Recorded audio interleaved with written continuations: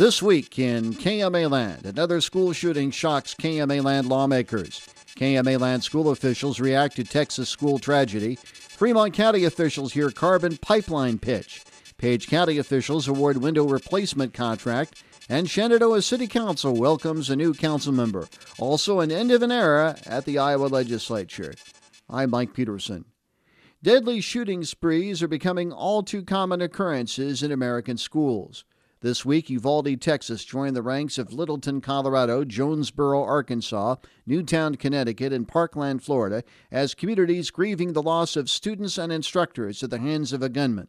19 children and 2 adults were killed when 18-year-old Salvador Ramos entered Robb Elementary School and executed a shooting rampage before being shot and killed himself by law enforcement. Reaction from Iowa's congressional delegation ran the gamut of emotions. An angered Iowa Congresswoman Cindy Axne says she's sick and tired of incidents such as that in Uvalde and in Buffalo, New York, where 10 people were gunned down in a grocery store earlier this month. In an interview with KMA News, the West Des Moines Democrat chided Republicans in the U.S. Senate who are blocking action on gun reform bills previously advanced in the House, including one expanding background checks for gun ownership in the country. We have passed a bipartisan background check out, bipartisan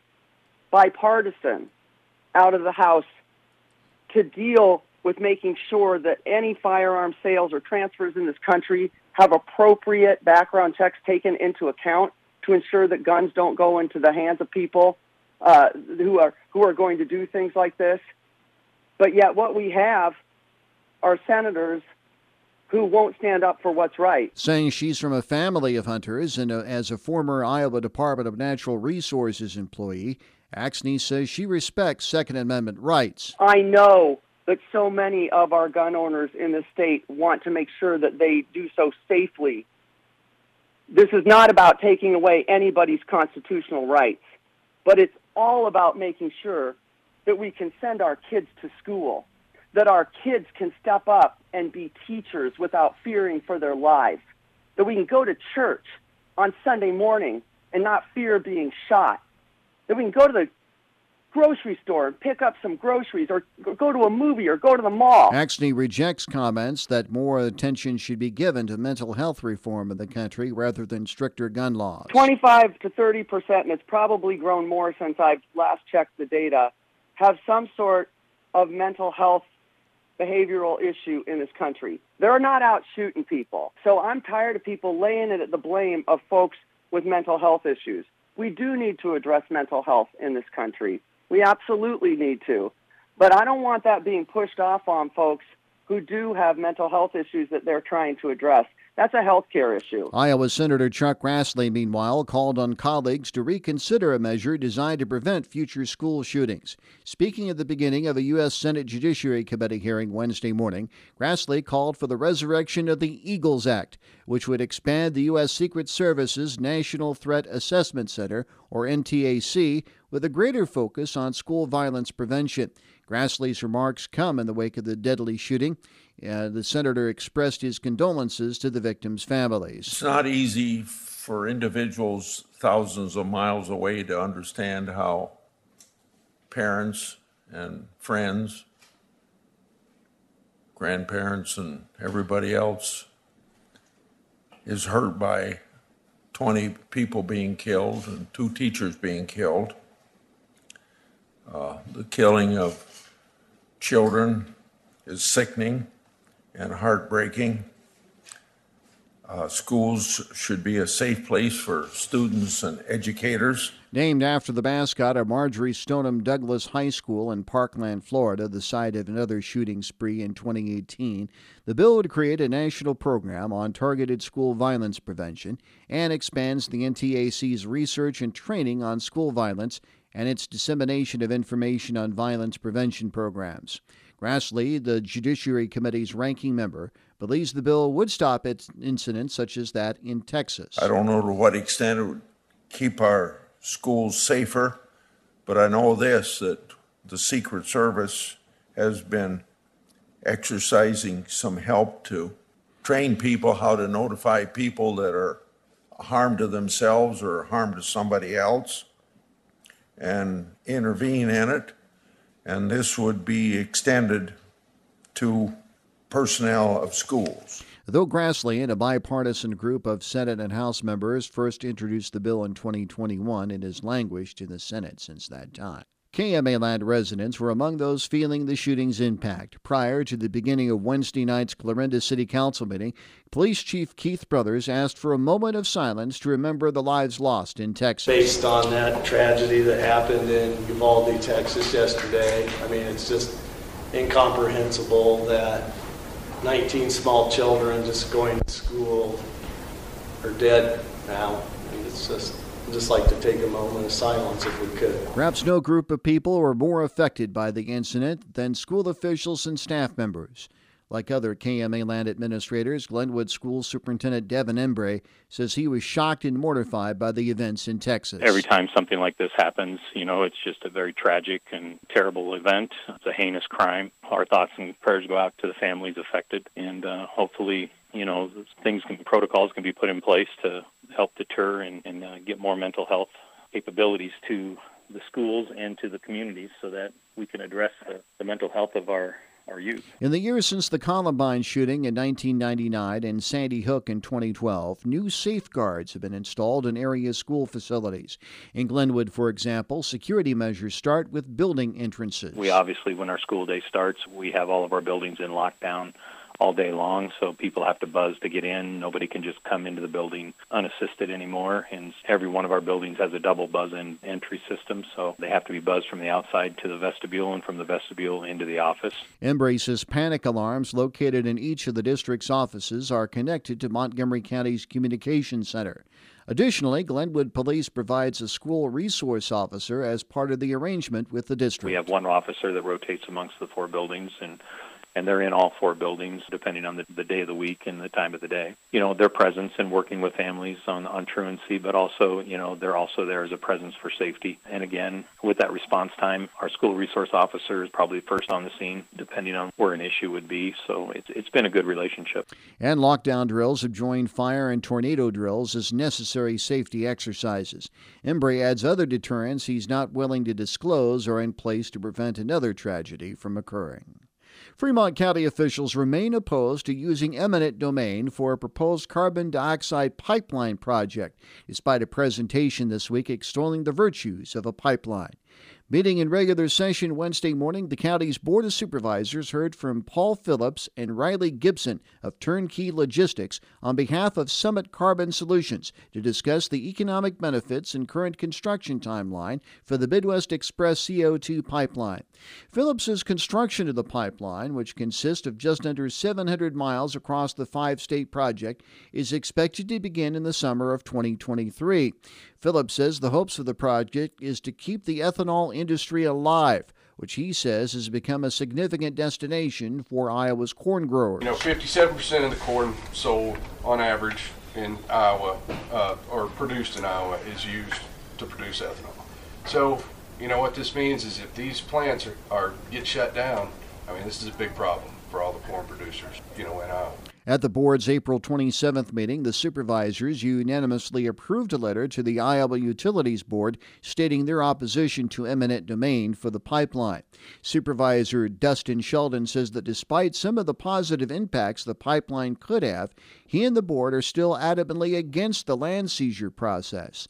Sheldon says it almost goes against the point of the project. When you start using your eminent domain, you're taking right from the people that actually produce your ethanol. And in my opinion, my resistance will be for against eminent domain. So whatever we have to do to prevent that from happening, I'd like to see that done. In Fremont County, the pipeline would briefly enter the eastern portion connected to Green Plains Shenandoah LLC. Phillips says Summit currently has acquired roughly 60% of the necessary landowner easements in Iowa. Additionally, he distanced Summit from a company trying to push their way through the state. We're not, a big oil and gas pipeline project that's just coming to push our way through the state. We're here to be a neighbor. We're here to, this is an Iowa company. This is to benefit Iowa. We're going to do everything we can to get these easements 100% voluntary. We are committed to that. We don't even have a route to condemnation as of now. Phillips says the pipeline is expected to provide roughly $1 million annually in tax revenue in Fremont County and $28 million over the project's life. Several counties across the state, including Montgomery, Page, and Mills County and KMA Land, have sent a letter to the IUB stating their objection to eminent domain for the pipeline project. IUB officials say any action on Summit's permit application is not expected until at least February 2023. After months of discussion, Page County's monumental courthouse window project has a contractor. At its regular meeting Tuesday morning, the county's Board of Supervisors opened a pair of bids for the courthouse window replacement project. After discussion, the board accepted the more than $646,000 base bid in all upgrades from Fine & Sons Home Builders out of Clarinda. The bid came in over $200,000 cheaper than the second bid and nearly $90,000 less than the original projected cost. Additionally, the building company provided a projected completion date of May 31, 2023. Supervisor Chuck Morris's lengthy wait times on windows prompted the county to allow companies to offer their own completion date. The contractors had their pre-bid meeting. There was a lot of concern about window supplies being 33, 38 weeks out, and they felt like December 31st might keep them from bidding. So collectively, we decided that we would allow them to put the end date when they could complete it so that we could get as many bids as possible. With all upgrades, the project is estimated to cost around $701,000, which the board intends to cover with American Rescue Plan Act funds. There's a new face on the Shenandoah City Council. I, Richard Jones, do solemnly swear that I will support the Constitution of the United States Shenandoah Mayor Roger McQueen Tuesday night administered the oath of office to Richard Jones, who was appointed as the city's new at-large council member at the previous meeting. Jones fills the remainder of Cindy Armand's term, which expires at the end of 2023. Armand resigned last month. Tuesday marked the end of the 14-day filing period for a petition for a special election to fill the vacancy. Prior to the beginning of the meeting, the council held a moment of silence for former Shenandoah Fire Chief Ron Fox, who died Monday at the age of 81. The 2022 Iowa General Assembly wrapped up early Wednesday morning, and the legislature's adjournment was bittersweet for a couple of KMA Land lawmakers, including State Representative Cecil Dolacek, whose 26-year political career came to a close. In an interview with KMA News, Dolacek listed a number of highlights from the just concluded session, including the passage of a 3.9% flat rate for income taxes early on. Basically, we wanted to do some tax cuts, leave some more money in the families' pockets, and we were able to get that done early. We're committed to doing the ethanol piece and getting that passed for biofuels, and got that done early to be good for Southwest Iowa and farmers and agriculture in general. We're able to do some child care pieces and so on, be able to fund public education in schools at a quality level. In addition, legislators in the waning days of the session finally approved a major revision to the state's so-called bottle bill. Among other things, the measure raises the handling fee from 1 to 3 cents per container and allows retailers meeting certain criteria to opt out of redeeming cans and bottles. However, the 5-cent deposit fee remains intact. The bill awaits Governor Kim Reynolds' signature. The Mount Ayr Republican says the changes were a long time in coming. I think it was about time. Worked on trying to get something passed to get more money out there to redemption centers, those type of things, and make them profitable so we could keep our roads and side ditches and those things clean and give the opportunity to have people recycle. That was not happening in rural Iowa, so I think this is an opportunity to do something that hadn't been changed in, 5-6 years since it was first implemented or more. One bill lawmakers passed on was a proposed moratorium on using eminent domain for acquiring land for proposed carbon pipeline projects, such as Summit Carbon Solutions Midwest Express project. Though lawmakers passed the moratorium in the House, the measure stalled in the Senate. Still, Dolacek advises landowners not to worry. We've had assurances from the Iowa Utilities Board, both board members and the chair, that it will take them quite some lengthy process. If they try to go that route, there's been no intent or notification of trying to do anything like that. So nothing could happen before next legislative session, and the Iowa Utilities Board will not grant any authority for any eminent domain for these projects until the legislature would be back in session before that could ever happen anyway. Iowa's biofuel industry and taxpayers are but two groups benefiting from action taken in the just concluded session. That's according to State Senator Mark Costello, who also reviewed some of the highlights of the 2022 General Assembly, which wrapped up earlier this week. Of all the bills passed this year, Costello is particularly proud of the bill designed to boost sales of ethanol-blended fuels in the state. Under the measure approved last month, most gas stations will be required to offer gasoline with 15% ethanol in at least one pump by 2026. Any new gas station that opens after January 1st, 2023 will be required to sell E15 in half of their pumps. While saying the measure may not have a dramatic impact, Costello told KMA News he believes it demonstrates support for biofuels. Iowa's a small part of the entire ethanol use, so it might not be that dramatic, but it certainly sends a statement to other states that we believe in our product and that we support our farmers, and it will make a difference for our local consumers. E15 tends to be significantly lower in price than the E10 blend, and certainly over the non-ethanol gasoline. The Imogene Republican also touts the tax package approved in the early days of the session, including setting a flat income tax rate.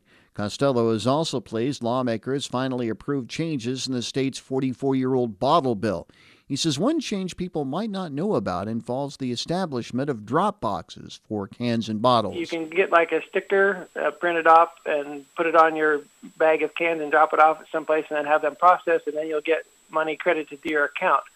And I think that's kind of maybe a real opportunity. We lost our redemption centers with Nishna Productions, and they probably are not going to go back into that, but they might use the drop boxes and do something along those lines. One of Costello's disappointments this session is the failure of Governor Kim Reynolds' school scholarship program.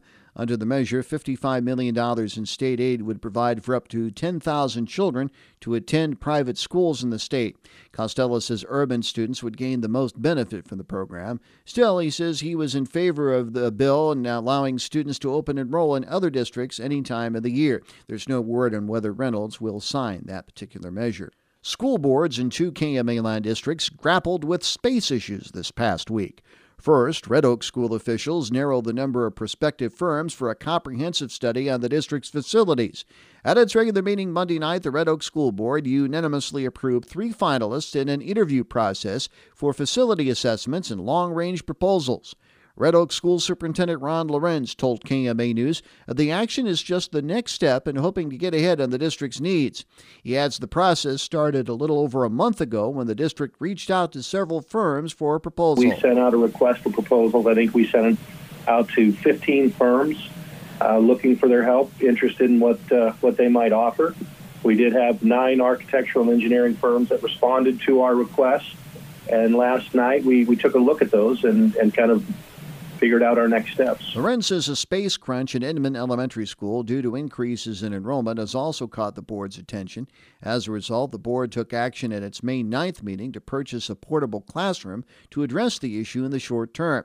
He adds the hope is for the study to cover a variety of factors in the long-term shaping of the facilities and address any limitations. Safety, accessibility, utility, and then I guess ultimately the sustainability of district facilities. We want to address the maintenance, the renovation, replacement of existing facilities over the next 5 to 15 years. So in other words, we want to be very proactive. We want to make sure that rather than just reacting as situations arise, we want to have a plan moving forward. Of the 9 firms expressing interest, Lorenz says the board was able to whittle their choices down to 3. Says the board could reach a decision as soon as late June. On June 13th, we're going to have each of those 3 firms bring the principal team members and talk to the board for 20 minutes and then reserve 10 minutes for questions. We're then going to give the board an opportunity to deliberate before we come back on our June 27th meeting and take some action or take no action, depending upon the will of the board. Lorenz adds he hopes the study will allow them to be even more responsible and effective with taxpayer dollars. Space issues also dominated discussion at Wednesday night's Clarinda School Board meeting. By a 4-1 vote Wednesday evening, the board approved a 3-year lease for a 2-year classroom portable building from WillScott Mobile Space Solutions for more than $135,000. Plans call for placing the structure at Clarinda's 7 through 12 campus to alleviate space issues at that building. Lance Ridgely is the district's interim special education director and superintendent designee. Ridgely says the district's facilities committee recommended the portable unit over other options, including constructing additional walls to the district's CTE building, serving students off-site at Iowa Western Community College's Clarinda campus, or using the former Clarinda Academy's activity center. We were really thinking the CTE building, cutting it up and putting classrooms there was the best option. But then the conversation about the importance of CTE for the district and such, I think really tipped some of us to look back in this direction. Board member Paul Boyson cast the lone-dissenting vote. Boyson says the district created the space issue by moving middle school students to the high school complex 2 years ago. He also questioned the portable classroom's expense, saying the district was trying to address a bubble of large enrollment numbers in grades 8 through 10. Boyson says enrollment numbers will drop once that bubble moves through. We are talking about spending between $100,000 and almost $250,000 to solve a temporary problem. I think there are probably cheaper ways if we look at them. The problem is we have a higher hair on fire moment now because we're 2.5 months from school starting and we're just starting down this process. I don't think there's any way in God's green earth you're going to have a building out there by the time school starts. Boyson called for the board to delay a decision and hold a special meeting June 1st to address questions regarding the portable, but no action was taken on Boyson's motion. Board member Scott Honeyman is a facilities committee member. Honeyman says the committee looked at several factors before recommending the portable unit, including security and transportation issues with the other options. Keeping our kids safe is a high priority of ours. Eliminating movement on and off of campus multiple times a day, staff, students. You're going to put money into something that you don't own. You get dictated by the state, you get dictated by the community college when you have access to this, when you can use it, when you can't use it. It really limits our availability and our ability to use the space that we're investing for our students. Saying he didn't disagree with Boyson's concerns regarding the expense, board member Greg Jones says he felt the board should follow the committee's recommendation. Board member Trish Bergman agreed, saying the desire was to keep students in one location.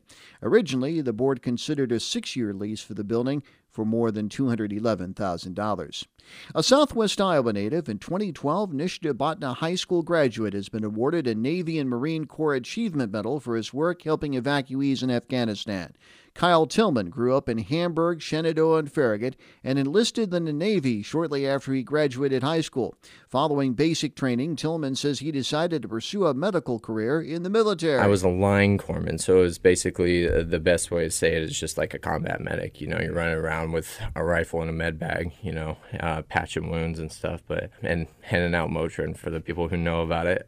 So that was pretty much how it started. And then after I left division, went to Surface Force Independent Duty Corpsman School, which is basically the Navy's way of giving you credentials to practice as a mid-level practitioner. So now I pretty much operate a medical aid station, and then I see patients on a day-to-day basis. Tillman first deployed with a Marine Corps unit and spent time in Romania, Jordan, Oman, and Greece before returning home. His second deployment included another 7-month stay in Romania. Last summer, Tillman was sent to Saudi Arabia and was eventually sent to Kabul, Afghanistan in August 2021 as U.S. forces started withdrawing from the country. I was basically assigned to the Evacuation Control Center, which is everywhere, like everybody was being processed through there. So everybody that made it through and they had their papers, their visas, and all that stuff squared away, they would make their way through the Evacuation Control Center. We had like a little medical aid station set up inside there.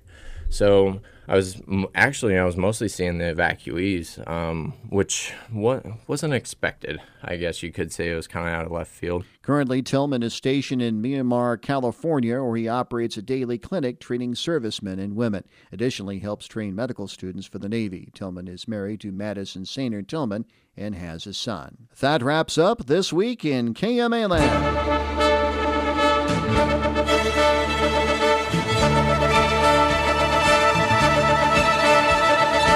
Be listening each week at this time for This Week in KMA Land.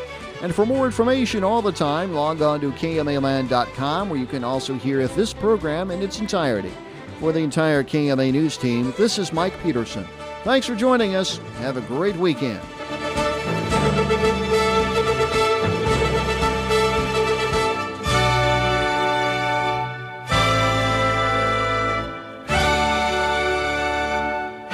This has been a presentation of KMA News.